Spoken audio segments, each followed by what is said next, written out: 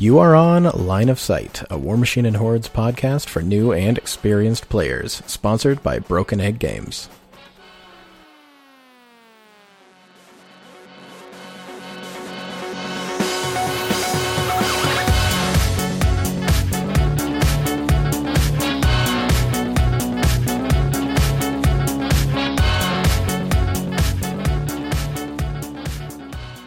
Hello, everyone, and welcome to episode number 83 of Line of Sight. My name's Chandler, and I'm here with Jaden. Hi, Jaden.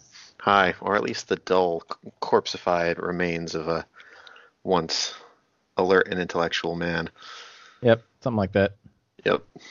Jaden's alive. Everything's going well. Everything's fantastic. Getting plenty of sleep. It's great.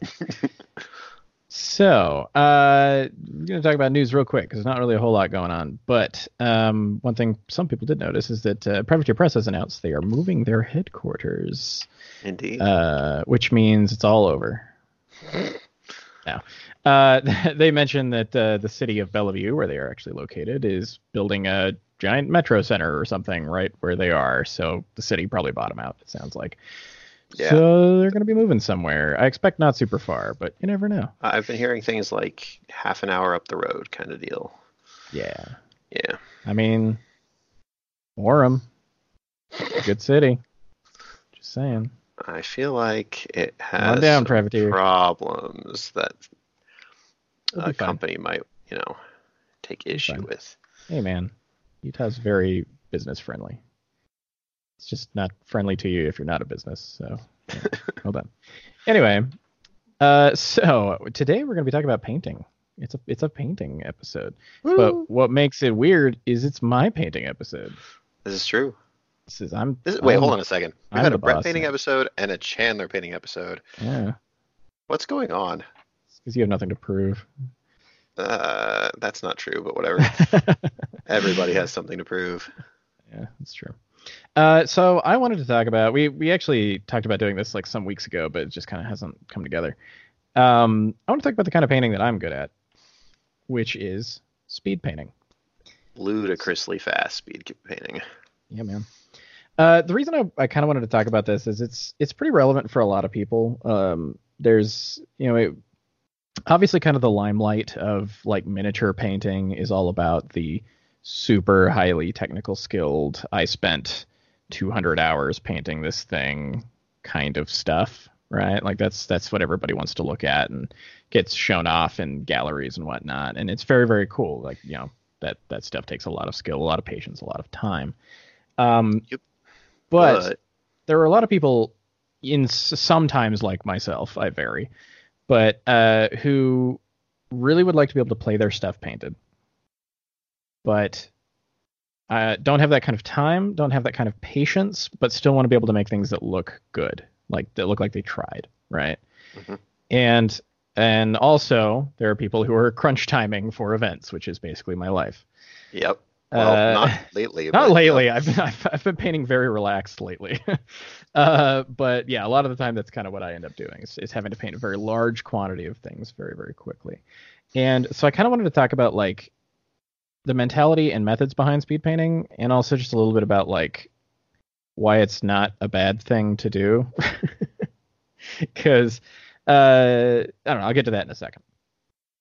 So as far as just general like concepts around speed painting, the first thing for me, and I think this is where Jaden gets caught up, is kind of the mentality behind painting something with speed in mind.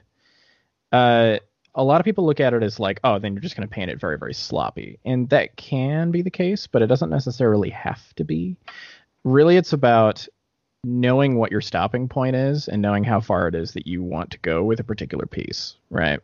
Yeah, like, my problem is that I always just kind of hit that point and I go, but if I spent another 2 hours on this, it could be really cool. I could shade this a little better, and I could like, oh, these details would be nice to bring out, kind of a thing. And that's a different mentality, and it's a great one to have. But if your intent is to get things done quickly and efficiently, obviously you need to kind of know like, hey, at what point can I go, this is good enough, right? This is the point that this needs to be at for my goal. Yep. The other thing, and this is I think a misconception a lot of the time, is that speed painting is not really about moving quickly. It's about moving very efficiently. It's about doing things in ways that gets a lot done with very little work, with a very short time span of work. And in fact, one of the questions that I get a lot is what is the best way to paint both faster and better? And my answer is move your brush slower. Yeah. A lot of the time. Yeah.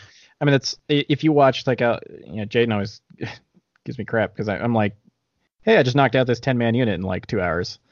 And if you watch me paint it, it's not like I'm frantically like throwing paints around like some kind of, crackhead or something. Like I'm moving quite slowly. Like it's just there's very particular techniques that I've kind of picked up over time that are all about being very efficient with what I'm doing and making sure that everything I'm doing is getting a lot done towards kind of whatever the goal is. That makes a lot of sense even from just like a pure math perspective. Like say that you move 20% slower than you normally would, but you spend like 30 minutes less going back and picking out like or filling in spots that you missed the first time around, right? You're saving time on net.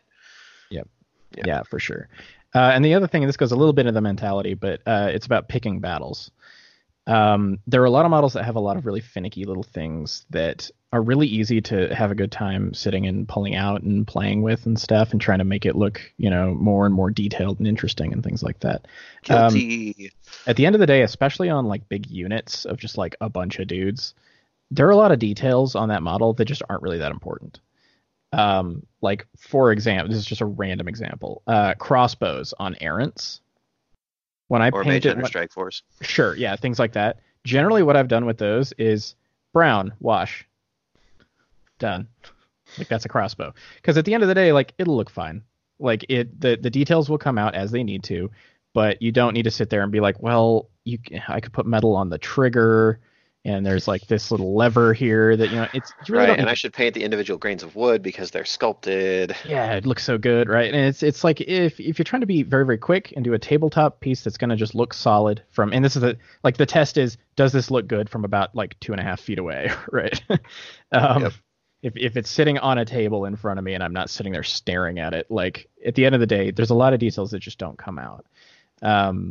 Yeah, obviously you'll know when you're looking at a table and you see an immaculately, beautifully detailed army, like you'll notice that. But for the sake of getting things done very quickly and looking solid and good, I mean, like I get compliments on my Protectorate stuff all the time. I did that stuff so fast. It's ridiculous how fast you did that stuff. And if you ever like really pick them up and stare them down, there's so much that's just not done on them that I just ignored because I was like, that's not important. It's not important to your eyesight from when you're a couple feet away from it.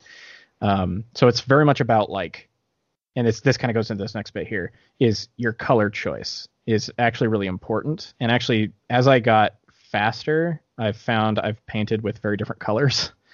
You want to choose colors that are really a color scheme in general that is extremely vibrant. I find works really well. Like really, really bright is actually very helpful. And fairly simple. Like in the case of my Protectorate, I was like gold, red, white. And then I have like some brown. And that's like literally the entirety of my Protectorate is aside from a few specific pieces that had something unique about them, like fire or sometimes to differentiate units and stuff. Pretty much that's the colors that I'm working with. And you just want them to be very bright and I don't know the best like term for this, but you want to be able to choose colors that can be very chunky. Like you can put them on a model in a very large space and be like, this separates this detail from this detail because it is just a completely different color and is very, very obvious to look at. So that's when I kind of want to get into like what specific sort of tools and techniques and things like that can you actually use. So one of the best tricks, if you can get away with it, it doesn't always work. But if you can find just a rattle spray can, you can get these from like Walmart, that is essentially the correct base color that you're looking for, that saves so much time. Yep. So much time. Yeah. I mean, like, think about like any Warjack faction that you're going to play a whole bunch of. Like, Khador is fantastic for this. If you can just find like approximately the right shade of red, like you can paint you could probably paint the entire Manowar theme force inside of a day. Yeah, like if as long as you're willing to, it will work very, very well for that. And there's kind of two routes you can go, in my experience, with using a rattle can to spray things down. And that's either using the rattle can for your base color or actually using it for your like trim color. Hmm. Can work very, very well. And that's how my Protectorate was done. Where I wanted a red army with gold like trim and filigree, but all of that filigree, especially with metallic paints, I've found can be really hard to apply well quickly. Yeah, because you like either need to apply a base coat that goes under it, or you need to like do a million billion coats of it to make it cover properly. Right. So if you can choose a color that is like if whatever your kind of filigree color is, if you can choose something that you can spray paint in and then fill in between all of that filigree instead of doing a base coat and then doing all of the little filigree, it can work really, really well. And that comes down a little bit to what faction you're working with. Part of the reason this works really well with Protectorate is Protectorate has a very specific aesthetic style, which is a lot of large flat plates of armor with very raised filigree sections around it. Like Protectorate's just made of that. That's like 90% of the faction.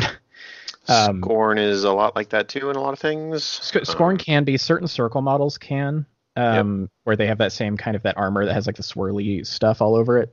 But Yeah. a lot of like, you're not going to be able to do this really with like Legion No. very much because there's too much flesh, and like Trolls definitely Yeah, not definitely Trolls. not trolls. Trolls have some of the most have varied so little armor textures. like that. Yeah. That's why, yeah, if you want to speed paint an army, don't do Trolls. You can do it, but it's a different Well, technique. I mean, And everything's going to be a little different. and you have 10-man units that are all medium base instead of Yeah, it's small gonna base. be It's it's a just gonna different be thing. slower. Yeah, for sure. Yeah, it's definitely gonna be a lot more of a process. So yeah, if you can find a spray can, and the thing is like I see a lot of questions people post about like what kind of spray can should I get? This $20 one? 99 times out of 100, like stuff you can find at like Lowe's or Walmart or whatever place you can buy spray paint near you is fine. Yep. I mean, it's like my black primer is just like stuff that's supposed to be for furniture. And that's I use that on my nice stuff. I use that on the stuff I want to paint really well too, because it's like it's fine. Yeah. The only thing I reason- will say, in Go my ahead. experience, if I'm doing anything with white primer, I do like to get nicer stuff. Yep. I was just gonna say White. that I have like a Yeah. $20 can of white primer, and I only use it for zenithal priming, and it's Yeah, gorgeous for that. if you're gonna mess with white, like priming, I would use either an airbrush or go get a more expensive one. It goes a long way. Like the $20 will go a long way. But cheap white freckles really badly. It turns into lots of spots. Like so I actually super I read easily. an article about why this is recently. Apparently there's only two ways that you can make Yes. white Yeah. primer. One of them is poison because it's lead, and the other one is like these massive color particles. And So so like you yeah. have to mix it very carefully with other things too, and so bad white primer is just going to speckle no matter what. Well, yeah, and that's actually, so I actually read something, like I learned this exact same thing like a week ago, because I was reading about the new Citadel paints, Mm. and something in that article mentioned talking about white primer, and it's actually why Citadel Games Workshop, they have a lot of off-white primers that's like slightly yellow or something like that, because as soon as you're not pure white, you don't have to use that stuff anymore. Like you can use much easier stuff, but Yeah. it's hard to do, and that's why, like, I mean, Games Workshop's been making paint for a very long time. They're very good at what they do. But yeah, white is like, you need to get nice white spray paint, because black you can use like whatever, like garbage, and it works fine like almost always. But white, you need something. You need a good can for that. Which is why I just don't prime in white. I only zenithal prime, so Yeah, eh, sometimes I should, but like I'm painting a really bright model right now. It's just black. I'm just going over it with more layers. I'm like, whatever. it works. Yeah. So I already mentioned this a little bit, but you want to kind of think of a model as how you can fill it in. I almost look at models as like, I almost start to see them as like a paint by numbers piece when I'm doing this, where like you need to be able to look at it quickly and go, these sections are going to be this color, and it's going to be the main color that I'm doing. And this is another one where like Protectorate to me is like the best example of a faction that's really easy to speed paint. Where what I would do is I have them spray painted gold, and it is an obnoxious gold color.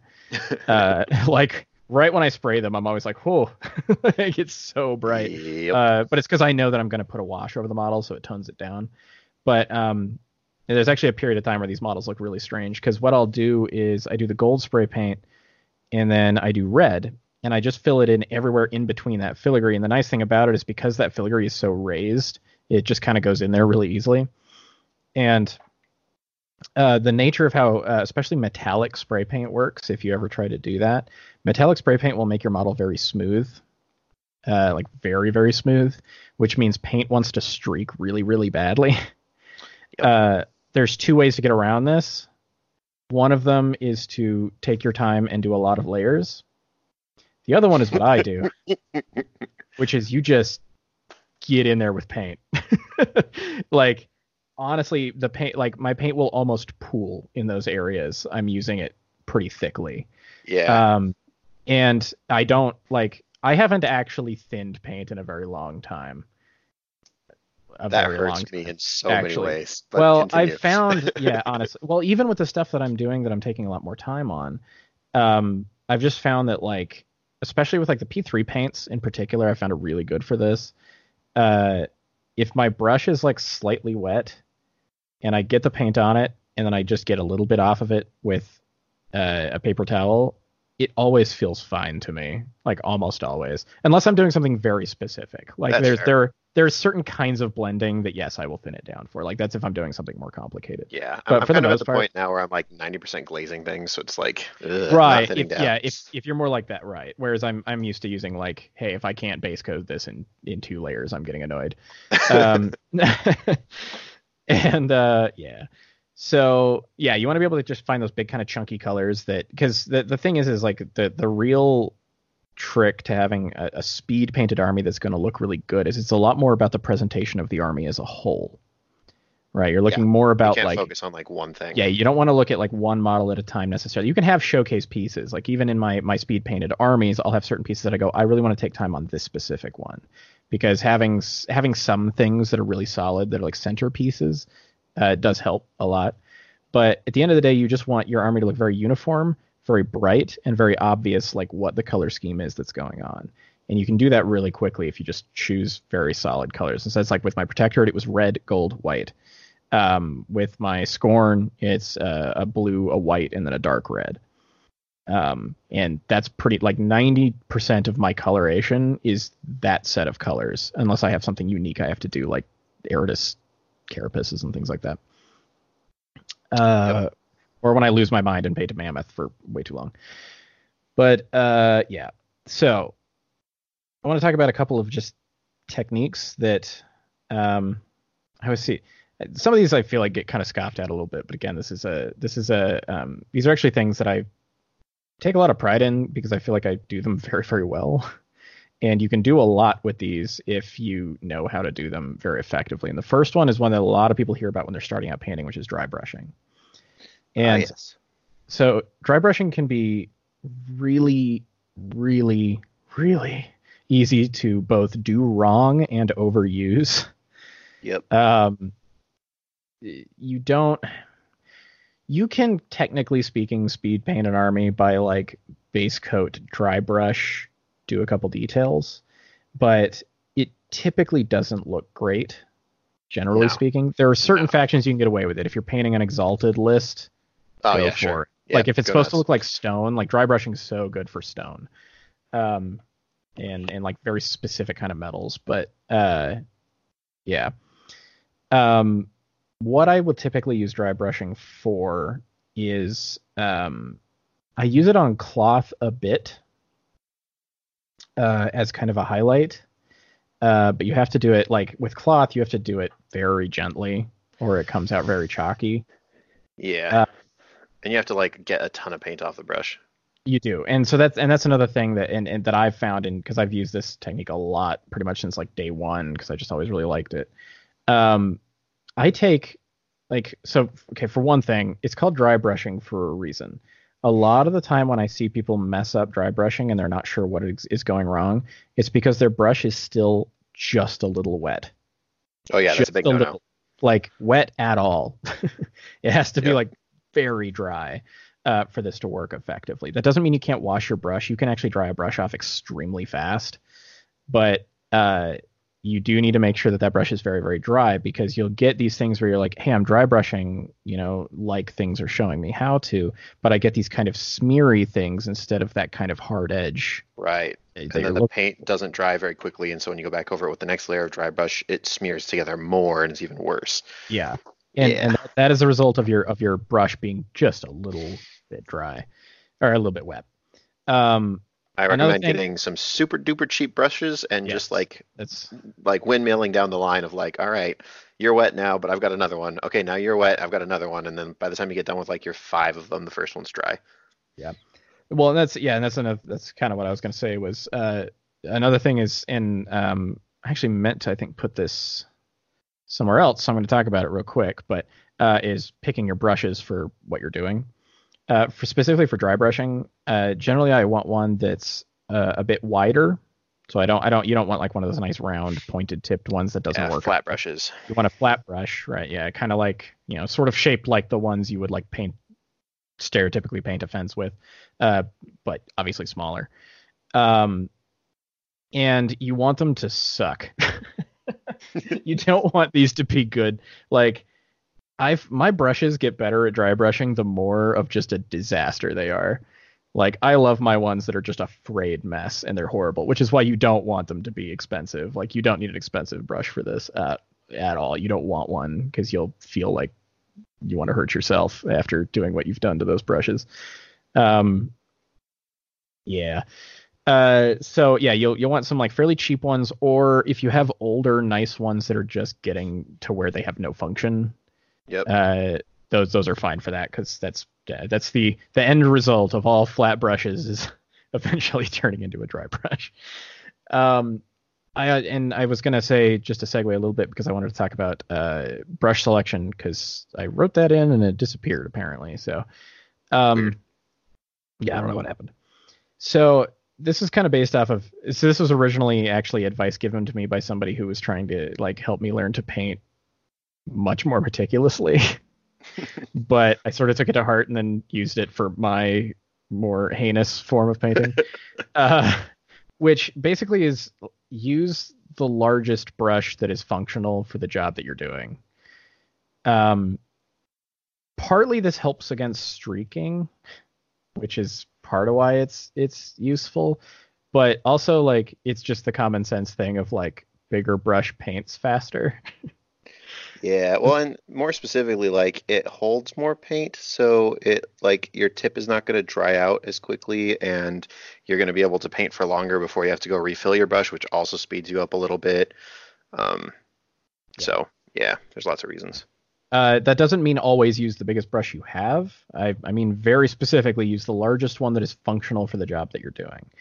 Yep. So I only really use, like, 99 times out of 100 for this kind of a thing, I'm pretty much using 2 sizes of brush, and I can't remember what they are off the top of my head, but it's basically just a very small round and then a slightly larger round brush. Probably a size 1 and a size 2. I think that's correct.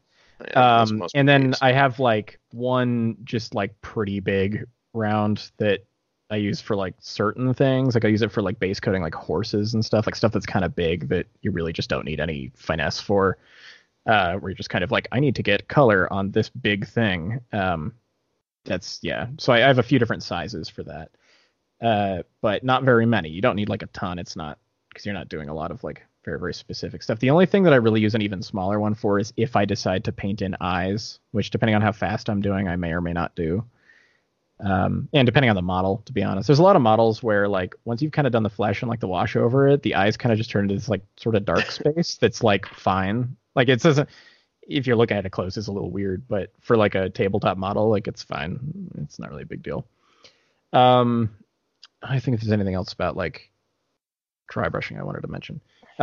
So I prefer, as I've gotten more and more kind of experienced with dry brushing, I've preferred to use less and less and less paint as I've gone on, to the point where dry brushing is almost just tinting the area that I'm going over.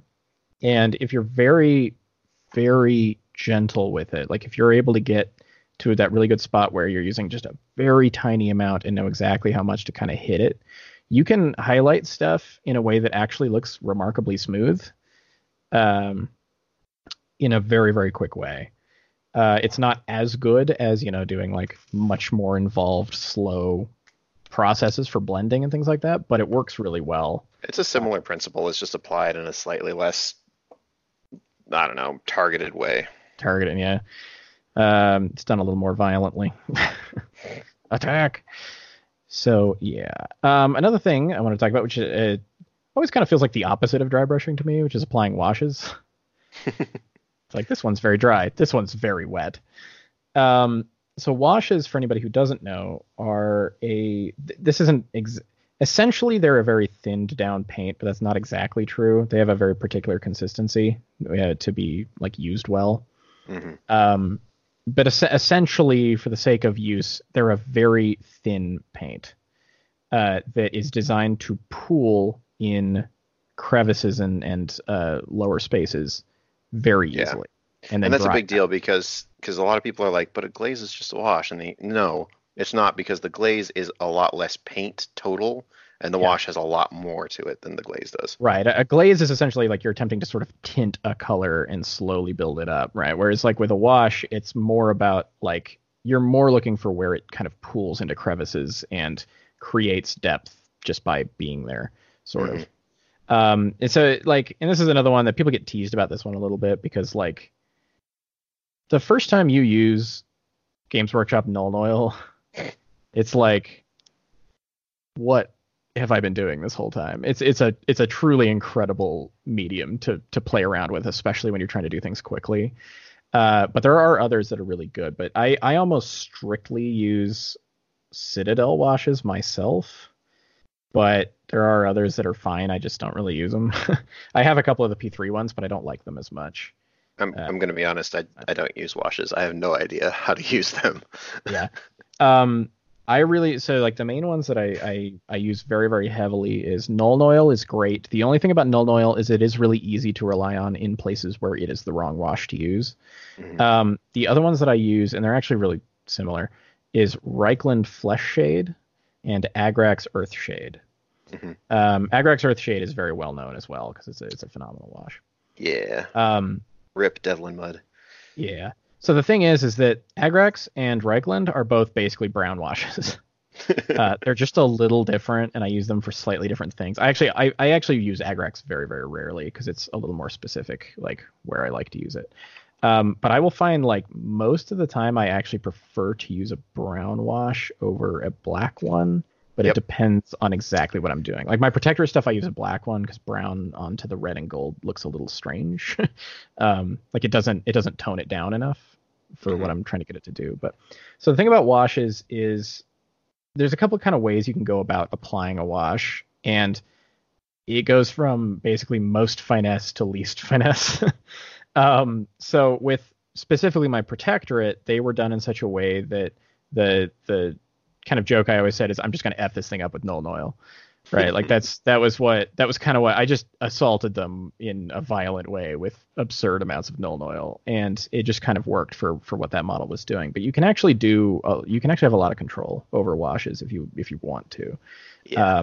Where you're actually you want to be able to look at and take the time to actually kind of guide it into the crevices that you want effectively.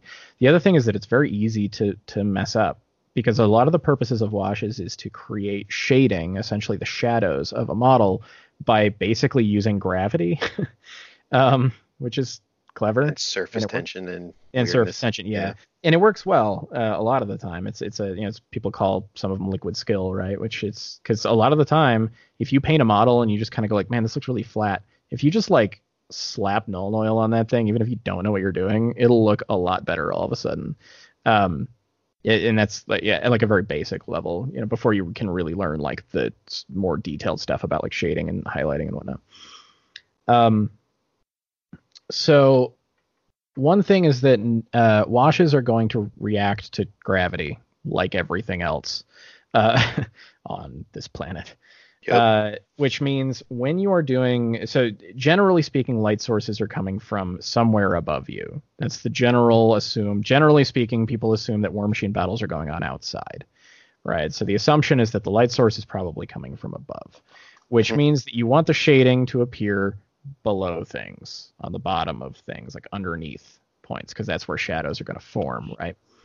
So this means, and this seems obvious, but some people just don't think about it. Don't wash your models sideways or upside down. Make sure they're vertical. You can apply it like while they're kind of sideways in your hand if you're quick and make sure to get them vertical, but you'll see a lot of weird stuff if you if you try to do it from other angles. It will just do kind of odd things. The other thing is that if you pool too much on a location, just trying to, like, a lot of the time you can use a dry brush you have nearby to kind of just lift it up, like just poke it and it will pull some of that wash into the brush. Mm-hmm. However, if you let it sit slightly too long, you're going to get this horrible circle where the outer edge, it looks like a coffee stain, where the outer edge of the wash started to dry before you got to it. Those are really annoying and almost impossible to get rid of without redoing that part on some level. Like you kind of have to like go, okay, I'm going to put the base coat back on it. And that really just comes down to, like, I always have, like, while I'm doing washes, I've always got the one I'm applying the wash with. I've got another one in my mouth that I can grab very, very quickly that is completely dry and can just pick up wash really quickly. And usually I won't even, like, take it off of it. I usually just, if I have too much somewhere, I'll pick it up and just apply it somewhere else that I need it to be done. So, like, it's something that you can practice with and get to where it is a little bit more of a finesse skill that you can work with. And again, even on things that I'm trying to paint and take my time on and do better, I still actually use washes quite a bit. But it's usually a lot more, they almost act like a glaze that I'm just being slightly more aggressive about when I'm doing those kind of models. Yeah. And you're really, like, guiding it into the specific crevices and stuff that you're looking for. The other thing is that this is very common, especially with Citadel washes. I've found, as much as I really, really like the washes, this is an issue they have a lot. I'm actually waiting on a model to dry for this right now because it's annoying. Especially on skin tones, so like brown and tan, they really like to make stuff shiny. Like, washes love to make things shiny. I don't know exactly why that is. I'm sure there's somebody who knows kind of what the science is behind that, but something about the way that it lays out, it really, really likes to become shiny. One thing you can do to tone that down is if you have a spray like lacquer, the dull coat. Dull coat, that's it. My brain was just like, nope. That's a dull coat. If you go get this stuff, make sure it's dull coat. I swear everybody gets gloss coat on accident at least once. And then they're like, I now have the shiny army. The thing about the thing about dull coat is it's a clear spray that goes onto the model, and it's very specifically designed to disperse light, right? So it's not going to be shiny. It's going to make it a matte finish. You can do this over shiny things, and it will actually tone them down, which is wonderful. When I learned that saved me a lot of time, because once something's shiny, if you don't know how to fix it, you almost have to redo it. So yeah, and it's a good thing to know too, because like gloss coats tend to be a lot more protective. So like a lot of people that are like pretty rough on their armies tend to like gloss coat, dull coat, and then dull coat. Yeah. Yeah. Yeah, definitely. And I even I do dull coat a couple times over metallics pretty often, because it takes off the kind of like almost cartoonish shine of them and makes them a little more dull and a little more reasonable. Mm-hmm. Not always. It depends a little bit. Gold is hard to work down, but like silvers and stuff or like kind of iron, is really good for that. Another random cute little trick with gloss coats, and then we can move on, is they actually make your model like really, really easy to apply washes. I don't know this from experience, but I've seen lots of people do it because they make the main part so slick. The medium of the wash just goes straight to the crevices because that's like the only place it can pool. So some people do that. Yeah. And the other thing I will say is that washes in particular, probably one of the big things that I didn't even write on here, which I probably should have, is the concept of assembly lining. This is very, very helpful for two things. To be honest, part of the reason I started assembly lining as much as I do was actually to save paint. It wasn't actually a speed thing, but it kind of turned into that. Assembly lining basically, like, once I'm working on a particular color or a particular step, I do it on everything before I move on to the next step on any singular model. And yeah, the original reason for that was like I poured out some red, and I always had a habit of putting a little too much out. And so I'd go, okay, I've used the red on this model, but I accidentally poured too much out, and it's like maybe like a squeeze bottle or something. I can't. It's like hard to get back in. So I'd go like, okay, I'll start the next one, right? And so you go through the whole process of like, say you're doing a unit, try to knock out all 10 models of the unit. You know, if you're doing the cloth on the back, do that all at once. Yeah. Washes are where this is very helpful too, because the thing about washes is in a lot of ways they turn into the slowest part of speed painting a model because they take a long time to dry. It's really thick liquid, which means it just takes a while. But a lot of the time, especially when you're doing like a 10-man unit or something, if you're doing washes, by the time you finish all of them, the first ones are like pretty close to dry. Not usually quite done, but pretty close. So assembly lining really helps with washes because it allows you to keep moving without having to just like set your model aside and not get to work on anything, because not doing anything is the slowest way you can paint. It's true. Fun fact.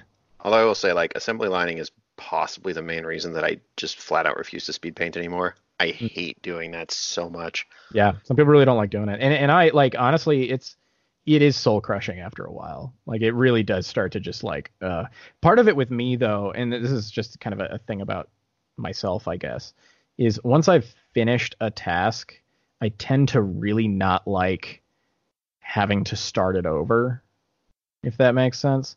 Sure. So like a 10-man unit, finishing an entire model, like spending the time to finish an entire model and then go on to the next one, I am instantly out. I'm just like, I don't want to do that. Like, I just did all of this. Yeah. Whereas see, we're the opposite that way, because like, right, and that's so, the only way I can do work. Right, and so when it's assembly lined, to me, it all turns into one task instead of being a bunch of singular tasks. Essentially, it makes it all one project rather than like a bunch of individuals. So I don't have that like, and now I have to start over feeling every time. Makes sense. The next thing is how to get into painting the details. So generally I will go, all right, I like this brown for leather. That's the color all the leather in my army is now. Just all of it. Like, unless there's something that really needs to stand out for some reason, which is pretty rare. Like, sometimes I'll have a second leather color in case it's like, oh, he has a bag that's sitting on something else leather and it'd be kind of hard to like see, I guess. But so like leather, I'm just going to base coat on a brown and I'm going to put a wash over it and be like, neat. Yeah. It's obviously something real quick to talk about, because like this is important that we haven't actually mentioned yet. If you're going to do this kind of thing where it's like, I'm going to rely on washes to do stuff, pick like lighter colors, because washes don't show up very well in dark colors. Right. And that's part of why, like, one of the most important parts of this process I've found over time is use bright colors. And especially if you want to use washes, use stuff that is too light for what you're trying to do. So, because like my Protectorate again, which I come back to, when I have spray painted it gold and put the red on, they look horrendous. Like, they look like candy. Yeah, they're too bright. Everything is like the gold is really garish and obnoxious, and you can't see any detail of it because it's like so bright. And then the red is just it's like this Santa Claus level super bright red, and then you apply the wash over it and the whole thing tones down and becomes way more reasonable. And that's actually one thing about washes as well, especially Nuln Oil, and this is part of what Nuln Oil does really well. A lot of the time, if you have colors that aren't like perfectly working together for some reason, a lot of the time a wash will bring them together a little bit, just because it's something that is the same color of shading that's on the entire model now. It won't fix everything, but it definitely helps a bit. It helps pull things together. Like, sometimes when I look at a model and go like, this is not like becoming cohesive, a bit of a wash will oftentimes bring it together more than you would think. Yeah. But yeah, so for painting the details, generally I want to use, again, this is about picking what details you actually want to take the time to focus on. Make sure to bring out details that are going to very clearly identify parts of the model. It's another one where I keep coming back to Protectorate, but they're very, very good for this because the gold it surrounds every individual plate. So like everything inside of that gold is one plate. So it's very, very obvious to the eye, like what piece is what. It's very, very quick. So you're able to kind of pick the filigree, make sure that's done in a way that's going to be able to break it apart. That should be basically like if you have two main parts of your color, it should be whatever your like base is, and then whatever the filigree is that's going to help that stand out and contrast it a little bit. 99% of models just have leather straps because, yeah, like they just, boy, do they just love just strapping things on with leather or ropes. That's the other one. If it's not leather, ropes it's ropes. Are the worst. Yeah, Scorn, it's ropes. Scorn, it's just ropes for days. But generally, I'll go like, again, very, very simple. I'll pick a very solid, bright base color, like just off the top of my head. A lot of the leather that I do is rucksack brown. And a lot of the ropes that I do, sorry, not rucksack brown. I mixed something up there. It's Adrian Flesh. Adrian Flesh, okay. Adrian Flesh or rucksack tan. Yep. A rucksack tan is what I will use usually for rope. Yeah. But you can use it for leather too. It makes a much more like light, kind of that orangish. Yeah, that like doe hide kind of. Yeah. Because rucksack tan is like almost an orange. It's an interesting. I actually really love that color. I use it for blonde hair too as like a base for that. It's really it's really really good for that. There was something that I missed that I have forgotten. So just gonna move past that. I'm trying to remember what it was. I had a thought a minute ago and I was like, oh, I should mention that. I've completely forgotten it. So the last thing is like once you've also just a really quick kind of trick for skin, because I know a lot of people hate this because it's the worst. One that I found that I really, really like is to use Citadel Kislev Flesh and then put Reikland Flesh Shade over it, and it looks fine. Like, it's very, very reasonable. If you want to do skin really quickly, it looks great, and it goes on really well. But a lot of the time, like, tan with Reikland Flesh Shade over it, it's like usually is going to look reasonably like skin. So just saying. And then the last thing is basing. This is generally pretty straightforward, but it depends on exactly what you want to do. Most of the time, just because to me this is like the easiest thing on the planet, is I'll put glue on the base and I'll pour basing sand on it, which is just like a tan sand.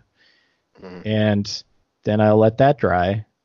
And if I'm feeling crazy, I'll go past that, but a lot of the time I won't. It's just you are now standing on sand. I really like desert bases because they're really easy to work with. Yeah. If you want to be slightly more adventurous than that, you can do that before you prime the model. And if you don't prime gold, you can then dry brush over the black with various other colors and make it look like whatever you want. I have a few models that were from prior purchases, like standing on like rocks or things like that, or had sand bases that just got straight spray painted gold, and that's just a life. That's a life I have to live now. This is actually something I should mention as well. If you do want to use a metallic spray paint, that's what those models look like now. Don't think you're ever going to strip that. Oh yeah, no, that's never coming off. Stripping metallic spray paint is a nightmare. It is a true nightmare. It's horrible. That model will never be the same again. So, but I mean, if you're planning on just painting it, it's done now. Or something. Yeah, you'd have to. Like whatever you do is in danger of melting the model, like to get that stuff off, because it's nasty. That's not like for me, it's like my protectorate stuff. It's not like I'm doing anything else with it. So neat, you know. Yep. Although there's part of me that was like, I should repaint some stuff for Infernals, and I was like, no, that's not happening. Again. Yeah, I'm thinking about it. I may recollect some stuff just for that. So that's just something of note. Once it's sprayed metallic, and that's another thing. This is also a buyer's guide portion. If somebody's trying to sell you an army that's been spray painted with metallic, and you want to prime it, think about that first. Because it will not be good. I've heard a couple of horror stories. It's not common. Most people do not base their stuff with metallic. That's very, very rare. But you will see it once in a while, and if you're going to buy that, just be aware that that's just part of your life now. The other thing I wanted to mention, because this is really important, especially for tournament play, is marking your arcs. Go get an Arc Ninja from Broken Egg, and that's not even me like trying to. No, that's just the best thing you can use. It's like the best tool I've ever used in my life, and it's wonderful. Yep. And I stole Jaden's. Yes, you have. I want it back. Dang it. I'm glad I've had yours because mine broke. And I did the really nifty trick where I marked the center of it too. That's how I figured out it was yours. I was like, where'd this extra arc? Oh. Got those lines from like a year and a half ago on it. Yep. Let me think if there's anything like offhand. I need to think about No, I think that's mostly it. So I guess like so at the end of the day, like the main takeaways I kind of want to get into is, for one, speed painting is a very legitimate way to paint things, and Yep. you can make them look really nice. Like my protectorate stuff can look a little haggard. I think it looks great like when it's all together on a table, but like my Scorn stuff, I've speed painted most of it, and I think it looks fantastic. Like I think it's Pretty turned darn out sweet. I think it's turned out really really well. There's little things that aren't as perfect as they could be because of the way I've done it, but at the end of the day, one thing I found with speed painting, this is the case with any kind of painting, but with this one, I felt it more so in a lot of respects, is uh, you can get a lot out of ingenuity, thinking up weird ways to do things. With speed painting, like if you can figure out a really interesting new way to use, like the blue on my Scorn was me messing around with a blue ink, over a light blue, and it's turned into like one of the most interesting blue colors I've ever worked with. Um, or like any like weird idea you have that's like, hey, this could be an interesting way to use a wash to like change up what this looks like in some way, or I've got an interesting, clever shortcut or something I can use. Like, feel free to use that stuff. It's a lot of the stuff about like painting very quickly and efficiently is about like odd techniques that Yep. speed things up in a way you wouldn't expect. Um, Something I'm also going to really recommend is that spend like a few days planning out your thing. Try it on something you don't care about and make sure you like the way it looks. That's going to save you a ton of time down the road because I don't know. There's just like this is very much a measure twice, cut once kind of process because once you're cutting a lot of things real fast.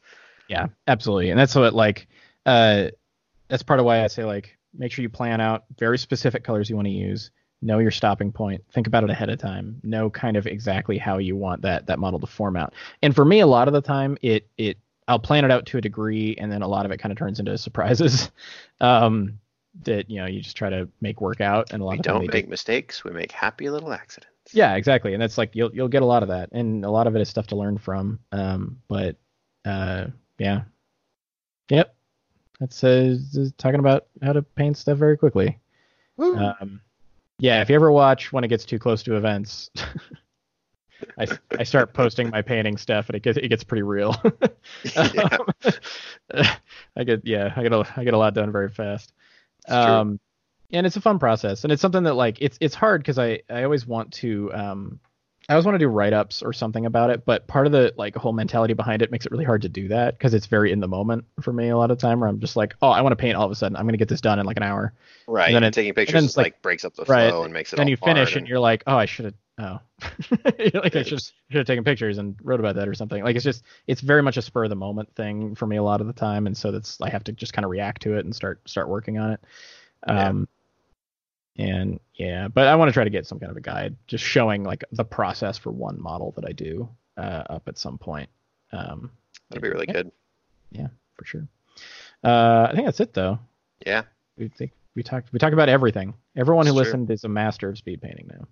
It's funny because like I was like, oh man, we should totally do this, and I should speed paint a model while we're doing it, and then I could post a picture. I painted one guy's head. Yup. That sounds about right. Yeah. I did not start painting a thing because I knew I'd be talking a lot, and I'll just get distracted. I'd be all over the place. Um, yeah. So, in our closing, I want to give a big thanks to everybody who supports us on Patreon. I do want to call out one thing real quick, and I should post this on the Patreon as well.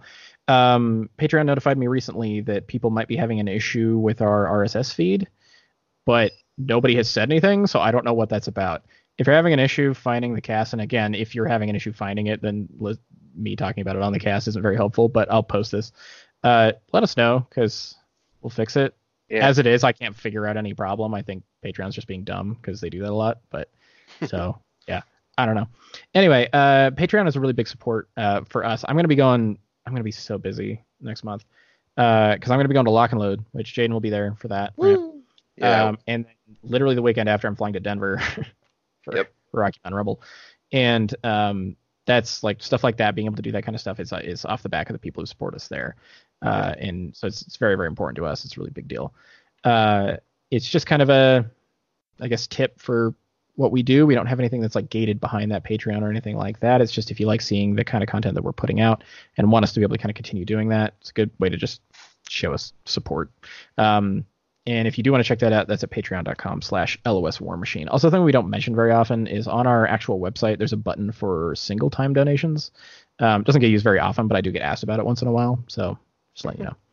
Anyway, also a big thanks to Broken Egg Games for their support. Do they have anything new going on? I didn't actually check this time. They have the CID stuff coming out for Scorn and for, what was the other one? Red? It's Red. Yeah, Privateer's probably a little ways out. Yeah, and that'll be nice. I think I mentioned it in the last cast, but I can finally stop using my Protectorate, Bulwark, and Inside tokens. That'll make me very happy. I'm so excited to see their Infernal stuff too. Yes. Those spoilers should be coming pretty quick, I'd think. Yeah, you'd think so. I mean, we're only really a handful of weeks out. Yep. We're almost within a month of the pre-release at least. But yeah, if you want to go to the Broken Egg Games store, you can use the code LOS5CODE. You get 5% off everything on there. Also, big thanks to Tyson from FigurePainters.com for supporting us. He's also the wonderful man who runs the War Machine section of the Las Vegas Open, which is an amazing event. Go check his stuff out at FigurePainters.com. He's got some really amazing hobby blogs and things like that, as well as just a storefront with a lot of really cool stuff on it. Yep. Our website is loswarmachine.com. You can see all the stuff that we post through there. Our Twitter is at LOS_Chandler or at LOS_Jaden. Not even talking about Brett anymore. He doesn't use that thing. And our email is loswarmahordes@gmail.com. Find our Facebook, which is just Line of Sight. If you like us on there, that's the easiest way to see everything we've got going on. Or you can message us on Facebook. And if I get a message at 3 a.m. and I don't answer and I forget, I'm sorry. I'll try to remember. I'm very bleary in the morning. I usually don't know what's going on. That is true. Morning Chandler texts make no sense at all. It's rough. Yep. Yeah, I think that's it though. Yeah. So I'm gonna let Jaden get back to taking care of his family. Yeah. It's fun. Yep. And see you guys next week. All right. Later, guys. Okay.